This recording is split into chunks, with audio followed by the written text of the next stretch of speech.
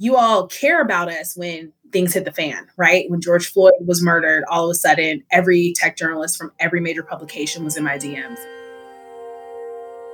On May 25th, the world witnessed the murder of George Floyd by a Minneapolis police officer. This led to a racial reckoning across the country.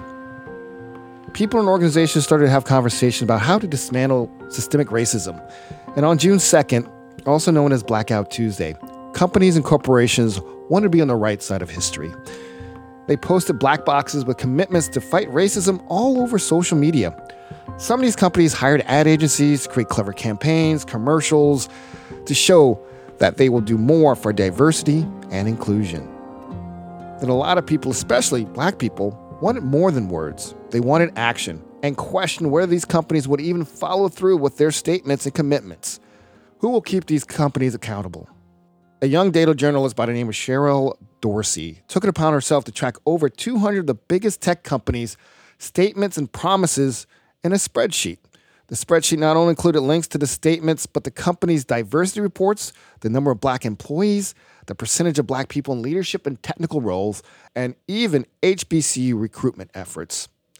According to the spreadsheet, these companies have pledged close to $400 million to dismantle systemic racism. You can find that spreadsheet on a site called The Plug.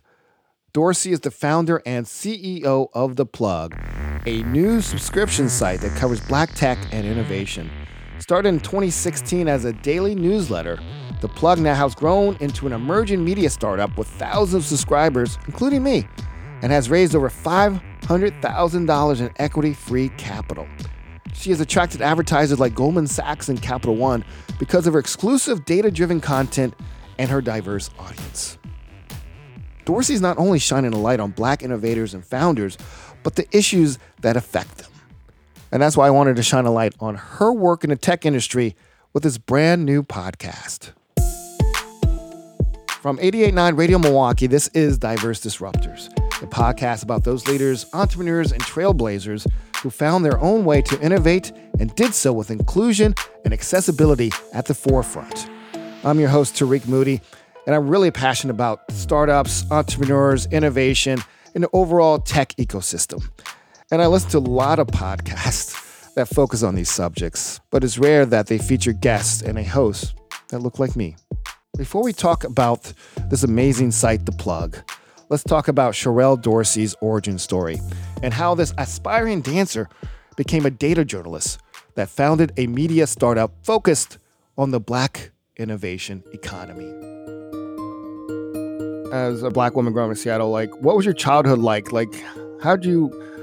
you heavily involved in tech as a child? Were your parents around tech? Can you talk to me about your childhood growing up in Seattle? Yeah, Seattle definitely has a very small black population in comparison to the rest of the city. So it was a very multicultural experience, heavily Asian, Southeast Asian, heavily white or Caucasian or what have you, Native. So I grew up in a very village-like community in terms of my mom was heavily involved in the political sphere, the social justice sphere, child welfare development sort of sphere as well. I was on the board of everything.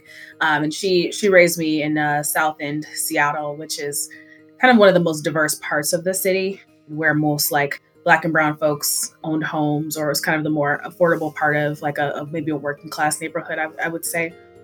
And so I was raised in a single parent household. And it's interesting because I never thought about it before, but my aunt lived about 2 minutes up the street from us. And then 2 minutes from her was my grandfather. So I really did grow up in this kind of triangle of family within. So very close there.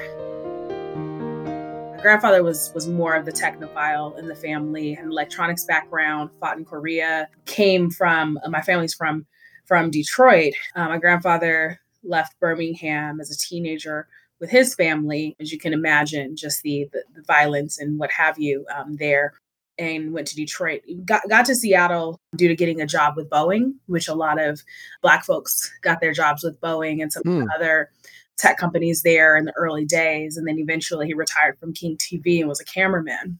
Super, super skilled at carpentry and electronics. And so was the person that would help me with my science projects and things like that.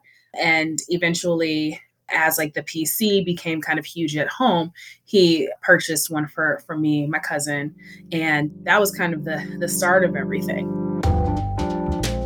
We always had electronics in the house, everything from Game Boys to Mario Kart, all of that stuff. I remember my mom having like the Palm Pilot, which was like really huge back in the day.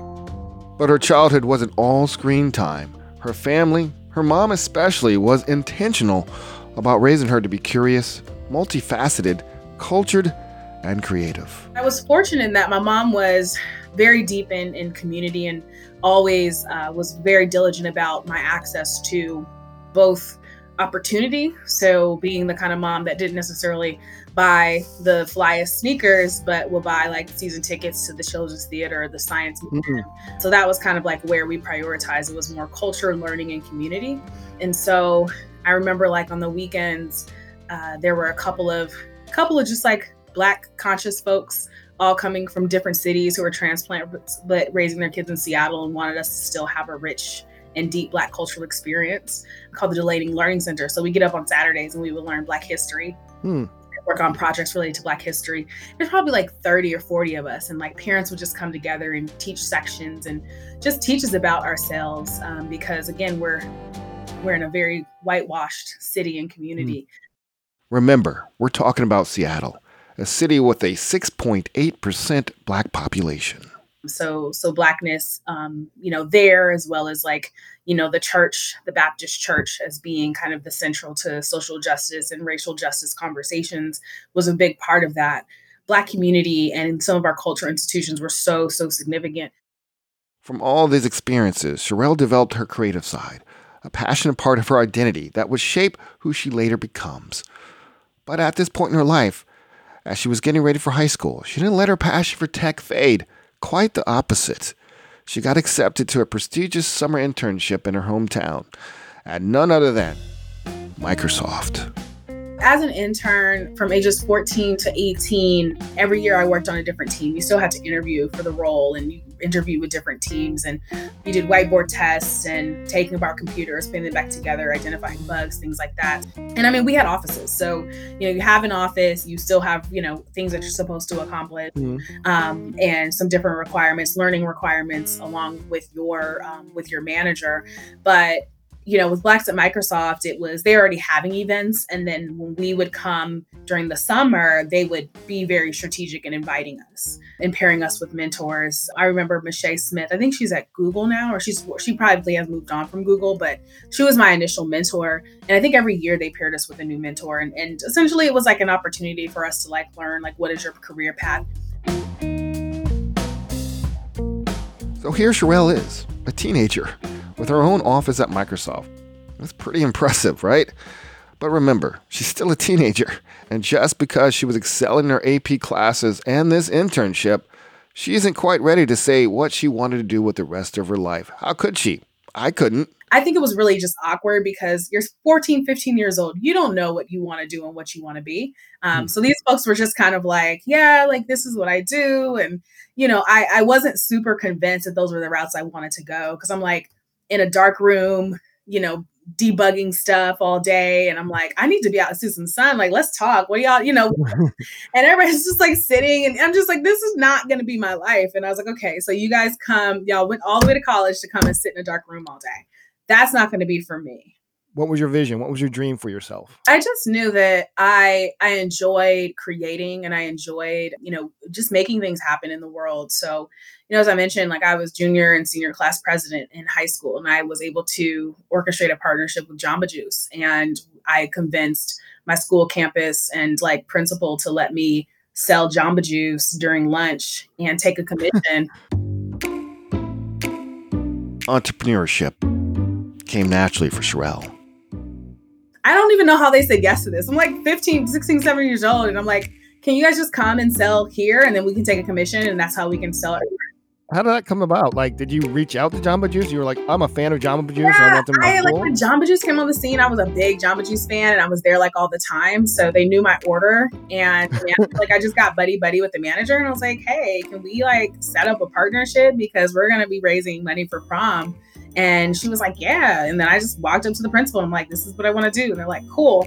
So for like a year straight, like we just like caked off of selling Jamba Juice. And I mean, we were allowed to go off campus for lunch and a lot of folks had cars and stuff. But, it was still like a 30 to 45-minute break. So folks were just like, I'd rather just buy like at the time it was like $3 for a Jamba Juice. So it was like, I'll just buy like a pre-made $3 smoothie, from the seniors or the juniors and, like keep it pushing. So that was interesting because it was like my first foray into just like suggesting an idea and creating a partnership like off the bat there. I mean, when I was a kid, like, folks would give you these like arts and crafts kits. And I would make all kind of stupid things. And then I'd be at board meetings with my mom and then ask her friends to buy my stuff. And so it was funny because like my mom was like, Sherelle always has money. And she was out there working for it. Between selling art projects, the Jamba Juice, and her gig at Microsoft in high school, she was busy. She was doing everything she could to set up an independent entrepreneurial future for herself. But even all that going on, she craved another outlet, an outlet totally different than hawking smoothies. I was a tap dancer for quite a while. I taught when I was 12. And as you'll hear, she approached tap dancing with the same sort of enterprising attitude. The dance teacher, she had sprained her ankle or something like that one year and asked me to come and assist her. And I ended up actually choreographing a dance for the recital and pitching it to her, like, can we do this for the recital? And she's like, yeah. And I was like, and then she just eventually was like, do you just want to teach? And so like I would teach 3-4 classes on a Saturday and eventually took over more classes. And it was making like $30 an hour, like just teaching dance, which was a lot of money for a teenager. And so I knew that like art was always going to be part of what I did. And then I would convince her to let me use the studio on the days that there weren't classes and I would teach private lessons. So I would just cake like all through high school with just like, I'll teach this, I'll teach that, I'll create programs, what have you. And I ended up dancing with Savion Glover when he came to Seattle one year. So, wait! You can't just pass through that. Yeah, Savion Glover's known for tap dance. Did your mom get you into dance? Where does dance come from? Yeah, you're at tap, you dance. My mom, I think she really just put me into dance classes because I had way too much energy, and so she needed a place to like drop me off to like expel some of that energy. So it sounds like your mom was just basically like, I got to get rid of you. You're going to tap, you're going to dance class. You got to stay busy, girl. Like it was kind of like selfish on her part. Sounds like more than like, I want you to expand your culture. No, you just got to get out here. Yeah. And I don't think she thought that it would like eventually consume my life and really shape me because, I would do plays and all of that kind of stuff in school and, even on professional level, especially in the Black theater space. And so like we did Black Nativity for Intiman Theater, like which ran forever in Seattle for a while. That was like my first professional performance. But yeah, I think too, my mom was very keen, as I said earlier, on ensuring that I was in spaces with Black and brown folks as well. And I think it was also one of those self-esteem building things where it was like being comfortable with being on stage, being comfortable with having lots of folks around as you're presenting, really kind of building some of that we call it executive presence now. Mm-hmm. But I think just like back in the day, it was like building your confidence, especially as a Black girl, right? It's like I'm taking ballet and tap with other Black folks and by Black teachers. And, traditionally, when you go to some of these other places that are a lot more professional, if you don't have the right body type and the right legs and the right feet, like you're like, look, listen, you can't do ballet, right? They tell you that. I remember in Seattle as well, we have a Northwest Tap Connection. And I remember, the creative directors would always bring in dancers from Dance Theater of Harlem, and they'd bring in dancers from Alvin Ailey. And, they would lead like a couple master classes because they wanted us to know that your body type is not a problem. We're going to show you how to do these particular movements as with having a Black body, or a Black girl's body. And so, I really credit my mom for exposing me enough. I took it a lot further than I think that she anticipated that I would. But that was a safe community. It was a safe space. For me and for other, I think, Black and brown families especially in a very white city, to just have Hmm. our own thing. She definitely had her own thing. Things, really. Between dance, her art, that internship at Microsoft, and let's not forget about that Jamba Juice hustle. With all that going on in her life, she developed a certain confidence early on. That executive presence she mentioned. And as high school graduation crept closer, everyone was asking her what was she going to do next for college. Yeah, I'll be honest, I wasn't as I don't think I was ready for school. I just knew that it Hmm. was something I was expected to do. Yeah. And initially, I had wanted to go to Spelman my entire life because my cousins went to Morehouse and Clark Atlanta, and I had Spelman paraphernalia all over my room. And I just knew I was going to be a Spelman woman. And then my mom made the mistake of taking me and my god sister to New York. And we went to go see a couple of Broadway shows and just experience the city. We stayed with one of her friends in a brownstone in Harlem. And so I was like, no, I got to be in New York. This is where it is. And I was dancing and I was thinking, I can come out here and dance with Savion. And like, this is where I need to be. This is where the action is. It's kind of funny that like tech was like a side thing now. Not even it was all about dance at It this was point. dance, it was art. It was definitely entrepreneurship because I just always had big visions for where this could go. And tech really helped me. It helped enable me because I knew how to build tools and things to support those things. And so, and when you're young, like your world is so small. So going to New York, it's always been fast paced. It's always been a hustle. It's always been like create something out of nothing. Like these are my people, right? Like that's how I felt in New York. And so when I decided to go to college, it wasn't that like tech wasn't on my mind. It was that I wanted to be in an environment where people were just creating. Jarrell fell in love with the city. She couldn't picture herself anywhere else, so she enrolled in the Fashion Institute of Technology on a path to study the business side of fashion, right in the heart of New York City. Did it live up to your expectations? Like, when people say, I'm going to New York, I love New York. Like my first year, I went to Howard University. My first year, I was like, I'm going to Howard. I got a scholarship. The first year was brutal for me. Yeah. Like, I was gonna like, I'm from Atlanta. I was gonna like, I'm transferring back to Georgia Tech. I'm going to Georgia Tech. Yeah. Then I decided. My parents said, like, you stick it out one more year. And I fell in love. Like Howard is my family. I love it. Right. So, what was your experience like? Did you go like, I love New York. This is great. It's what you wanted to be, or you're like, Uh, dude, I want to get mom, come get me. I will say, I love New York from the very beginning. I think it was a lot of freedom to give to someone who had been relatively sheltered to be like in this huge city at 18 years old with like no supervision. I think like I barely like passed my classes my first semester. Like I was definitely on academic probation. And New York was harsh, it was brutal, it was inspiring, it was everything I needed to be refined. I needed to grow up. I needed to see the good, the bad, the ugly. I needed to know how to navigate spaces with different kinds of people. Things don't surprise me as much because New York is so in your face all the time. And I mean, there's so many beautiful parts of the art and the culture and the ability to be. And growing up in Seattle, even though I was in this great structure of blackness, sometimes my experiences at school with other black folks was that, oh, you're in these classes, like you're acting like a white girl, like Mm. that part was kind of rough because we weren't used to seeing what does black genius and excellence look like. You dealt with that in Seattle where people were question your race because you're in an AP class. Yeah, it was a lot of that, like, it was a lot of it's one of the running jokes is that you'll never see find a black couple in Seattle because like it's a very interracial kind of city. And so, and it can be harsh for black women at the end of the day. I also loved New York because I felt loved and I felt seen as a black woman. And Mm. I felt seen as a black person. I felt seen as a black woman. People were used to seeing smart, well-educated black folks in spaces. And I know there are certain cities where they're not used to that, at the end of Mm. the day.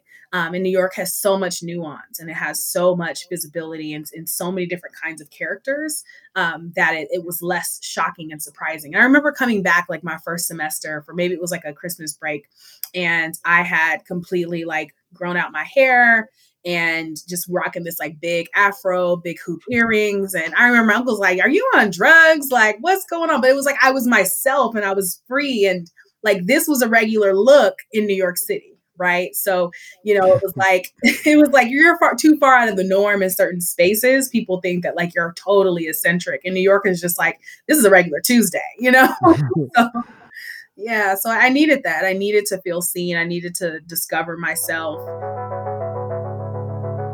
I can't stress enough how important that is, as a person of color, to feel that way, to have a seat at the table and not be the only one like you who has a chair.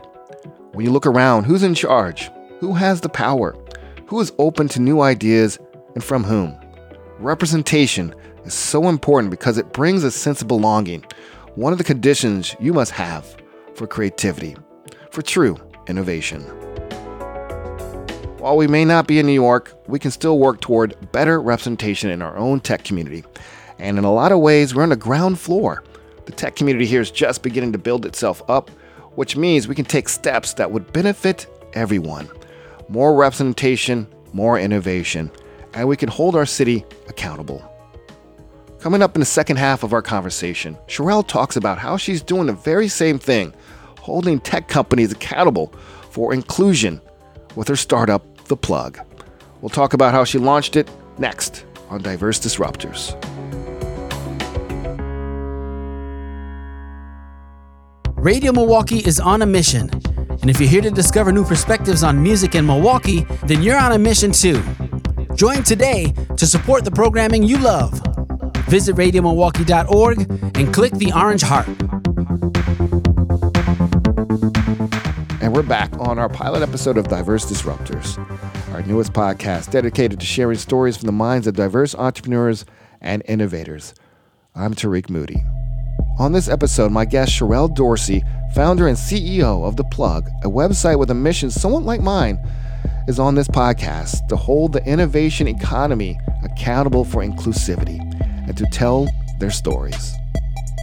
Let's go back to New York with Sherelle, as she, without knowing it yet, was on the path to launching her company.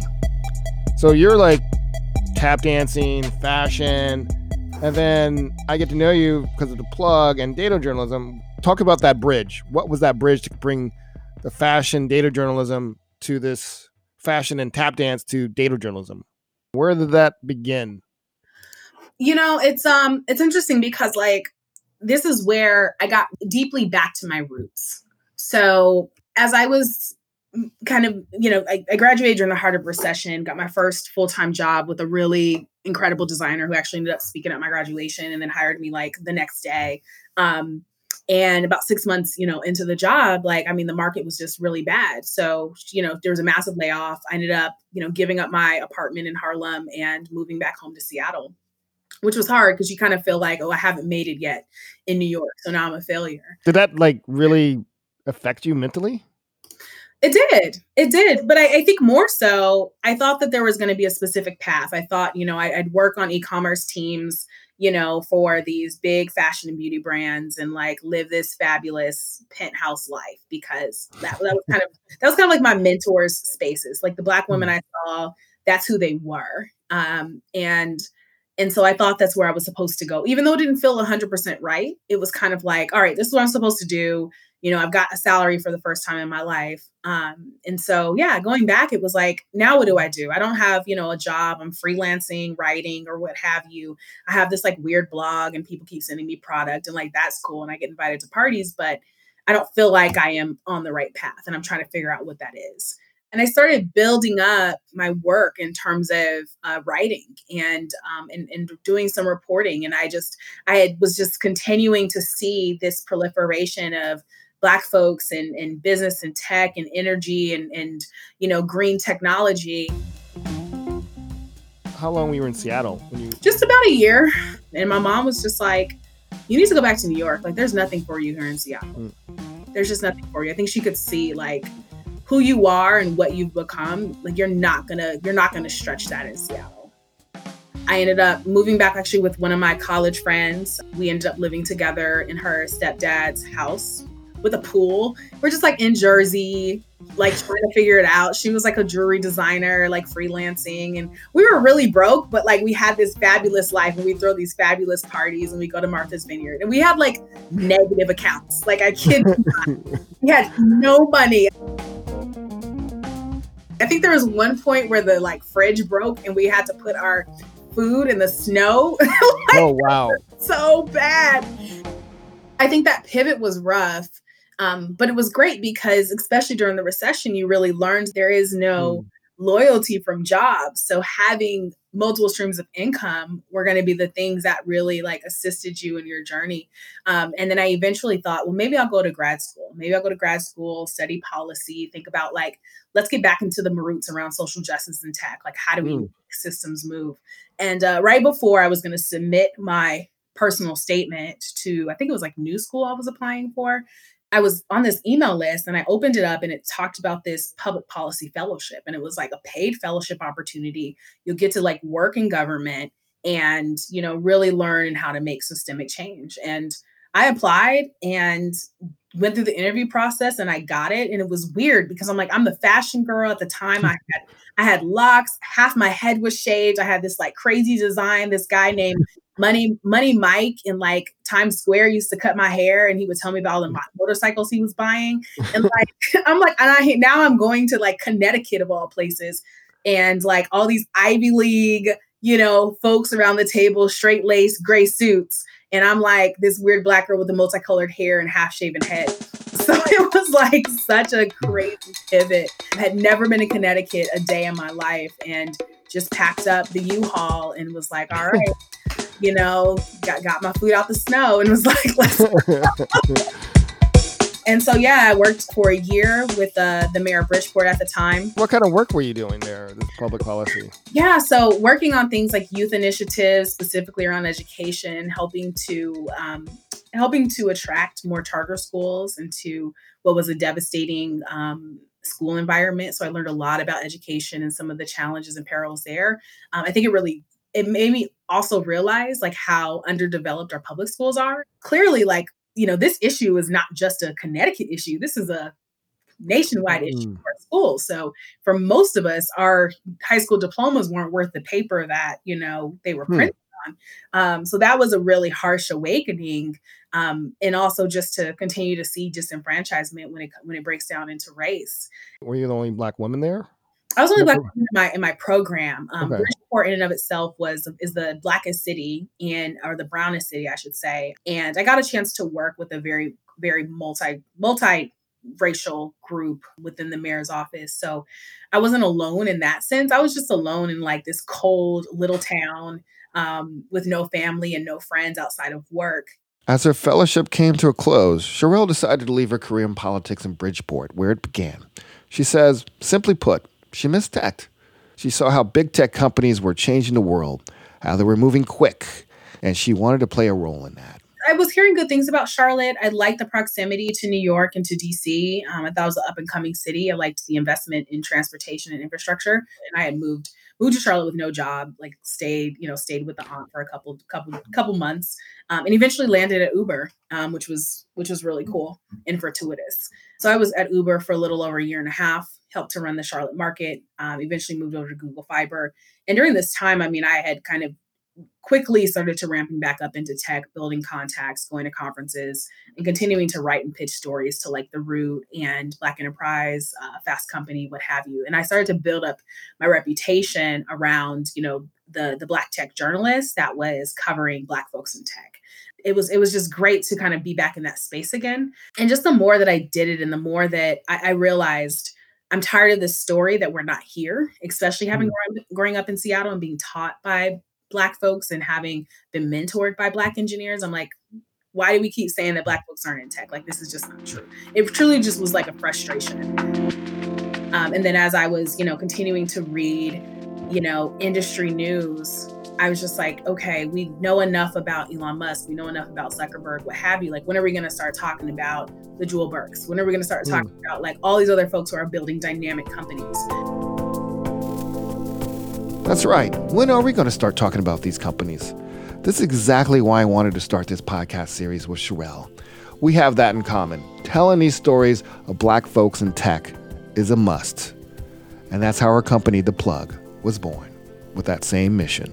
And so I just started creating a daily newsletter. And I was like, I want to call it The Plug, because people keep telling me like, you're the plug. Every time they mention or ask about a certain company, like, oh yeah, you got to check out such and such in Tennessee. And they're like, how do you know this? I'm like, I'm a nerd. Like, first and foremost, I'm a nerd. And second of all, like, this is just a space that I deeply enjoyed learning about.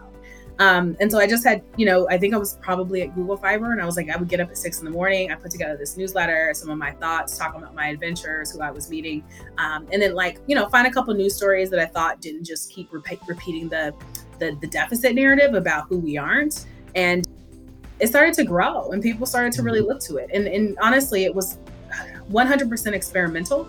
And then about 2 years in of being consistent, actually 6 months in of being consistent, I got an email from Capital One. They're like, hey, we want to sponsor this. And I'm like, oh, cool. Yes, I will take your money. Absolutely. Let's do it. And then I decided I truly want to be a real journalist. And, being at Uber, it was all data driven. It was all every single week, like, we're measuring the business. And that really, really got me back into a technical aspect. And I knew that being in kind of the marketing and sales side was only going to get me so far within the industry. And so I thought, maybe I should go try to get some kind of certifications in data. Like, I'm already doing this from a work perspective, but how can I learn more and get a bit more refined? And all the programs were 13 months. And then I stumbled on Columbia's program, and it was a 10-month master's. And I was like, okay, this is going to suck, because it's going to be a truncated Ivy League degree with computation in a 10-month period. But I'd rather just go through that and have a master's. And if worse comes to worse, I can go teach.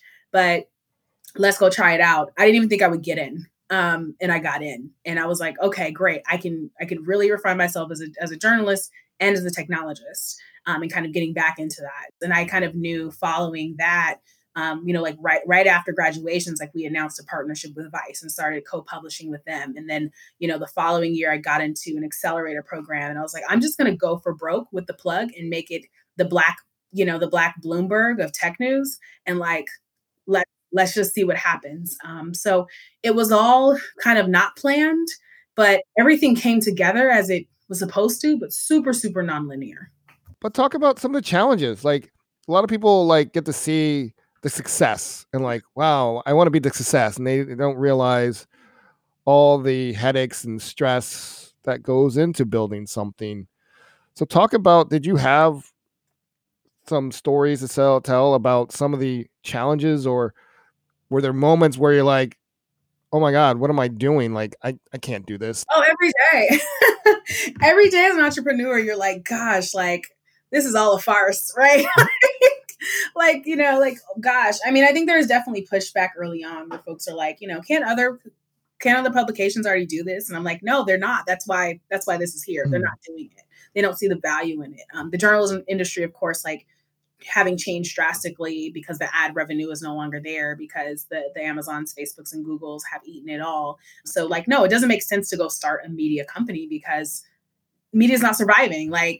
40,000 journalists have been laid off this year alone. And even when I was in grad school, there were 2 or 3 publications that actually completely shut down. But I've had to stick to my mission and to my value of, Black and brown innovation is hypercritical to the way that society is moving forward, and it is informing what's happening to the business climate. And I think the analysis and the research is not congruent. I don't think it's comprehensive, and I don't think it's valued as much as it should be. And I wanted to bring that to the forefront. And that's why one of our tagline is smart reporting, less noise, smarter reporting, because the pieces that you do see on Black and brown founders, 9 times out of 10 are very fluffy, or very here's this magical Black person, or they're very scathing and just discouraging, because you're looking at the same kind of data that gets regurgitated year after year. And I think it's just unimaginative. I think it's unimaginative from a research standpoint.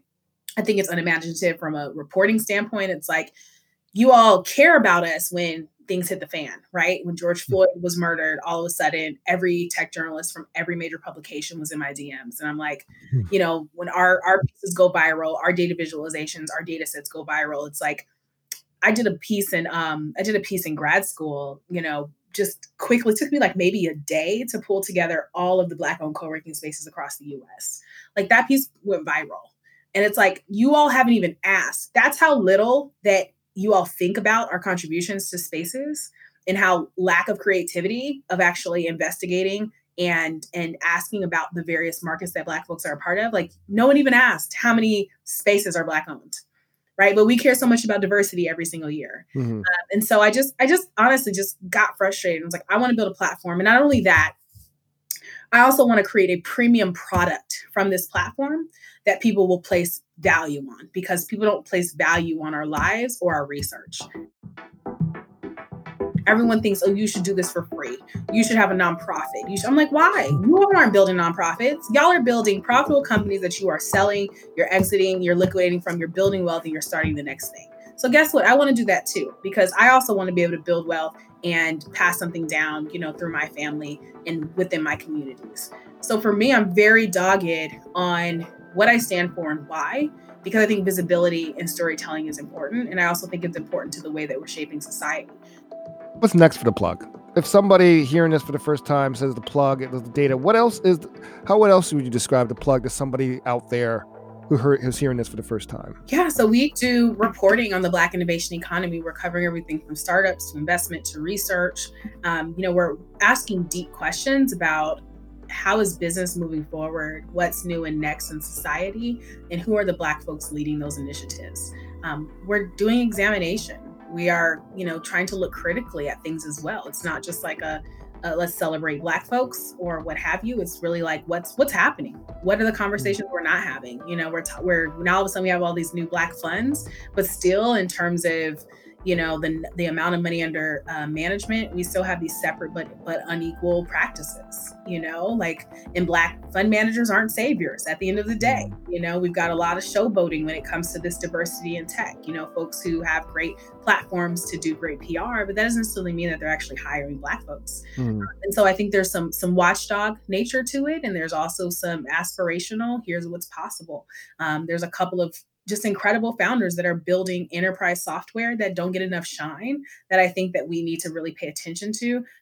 And where do you see yourself next year or 5 years, or where do you see The Plug in next year or 5 years? Yeah, the future is that, in a couple of years, we're purchased by a big, either media company or tech company that has a focus on journalism and news that can make us 20 times better. Quite honestly, I have a new goal, and that is once I've completed my work with The Plug and I've gotten it to a very phenomenal place, I would like to help to serve on this communications team for Stacey Abrams for, whatever role she decides to go up for, whether it's governor again or she decides to run for president. I think that's where my talent and skills are going to be best utilized. And, definitely some kind of VC investing space as well. And then, quite honestly, I'll probably be very, very tired. If I'm honest, I will go, buy a couple acres and, create a cabin for my books and my little animals and a couple of bottles of wine. And I'll just retire with me and my little farm and my books. And so that's it. That's nice. And what would you say, finally, the last question? So if someone heard this, a young Black woman, a young Black man, who's like, man, I want to get into this. What advice would you give them? There's so many resources and communities. I know there are so many accelerators and programs. There's Valence Community for Black professionals. It's like a LinkedIn for Black professionals within the tech space. Clubhouse has become an incredible and emerging platform to talk with folks within tech and business. And I think just subscribing to the content and the people who are really driving conversations, everyone from, an Arlen Hamilton, and also educate yourself on the researchers like Ruha Benjamin, who talks a lot about race and technology and this idea of racial bias within tech. So that's a new Jim Code, right? Yeah. Yeah, lots of theories on the new Jim Code. There's so many different ways to get involved from a training perspective. I mean, everyone from Google to IBM to Facebook has certification. AWS, Amazon, AWS, they have certifications. It's you don't necessarily have to go get a 40-year degree. If you want to get these certifications, pick up certificates. Some of these things are free. Some of them are very low cost, but they position you, especially at this time where we're in the middle of a pandemic, they really do help position you to be competitive and to get a job without having to invest in a 4-year education. Thank you so much, Sherelle. Awesome. Sherelle Dorsey, CEO and founder of The Plug, a premium news platform dedicated to sharing stories from Black tech entrepreneurs and the issues that affect them. You can check it out at tpinsights.com.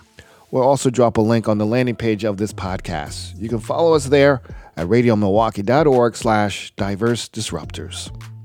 Sherelle's story is such a great starting point for what I hope to accomplish in season 1 of this podcast, to share stories on how diverse founders and innovators are changing the tech industry and the world. We're launching season 1 of this podcast on March 1st, 2021, with a great lineup of guests, including Arlen Hamilton, who Sherelle mentioned. She's a tech founder of Backstage Capital, a $36 million venture fund for underrepresented founders. Plus, I'll bring you conversation with Nash Ahmed, founder of Undock, Kelly Cambry, founder of Blue Studios, an on-demand STEM platform, and we'll even share the journey of Derek Westbrook, a Black sommelier. Subscribe now so you don't miss episode 1 of Diverse Disruptors, coming March 1st. We'll have new episodes every week. Just a reminder, take a minute right now to find the subscribe button on whatever platform you're listening on. Hit it and keep in touch with me. I'm Tariq Moody, and I can't wait to bring you more of these stories on season 1 of Diverse Disruptors.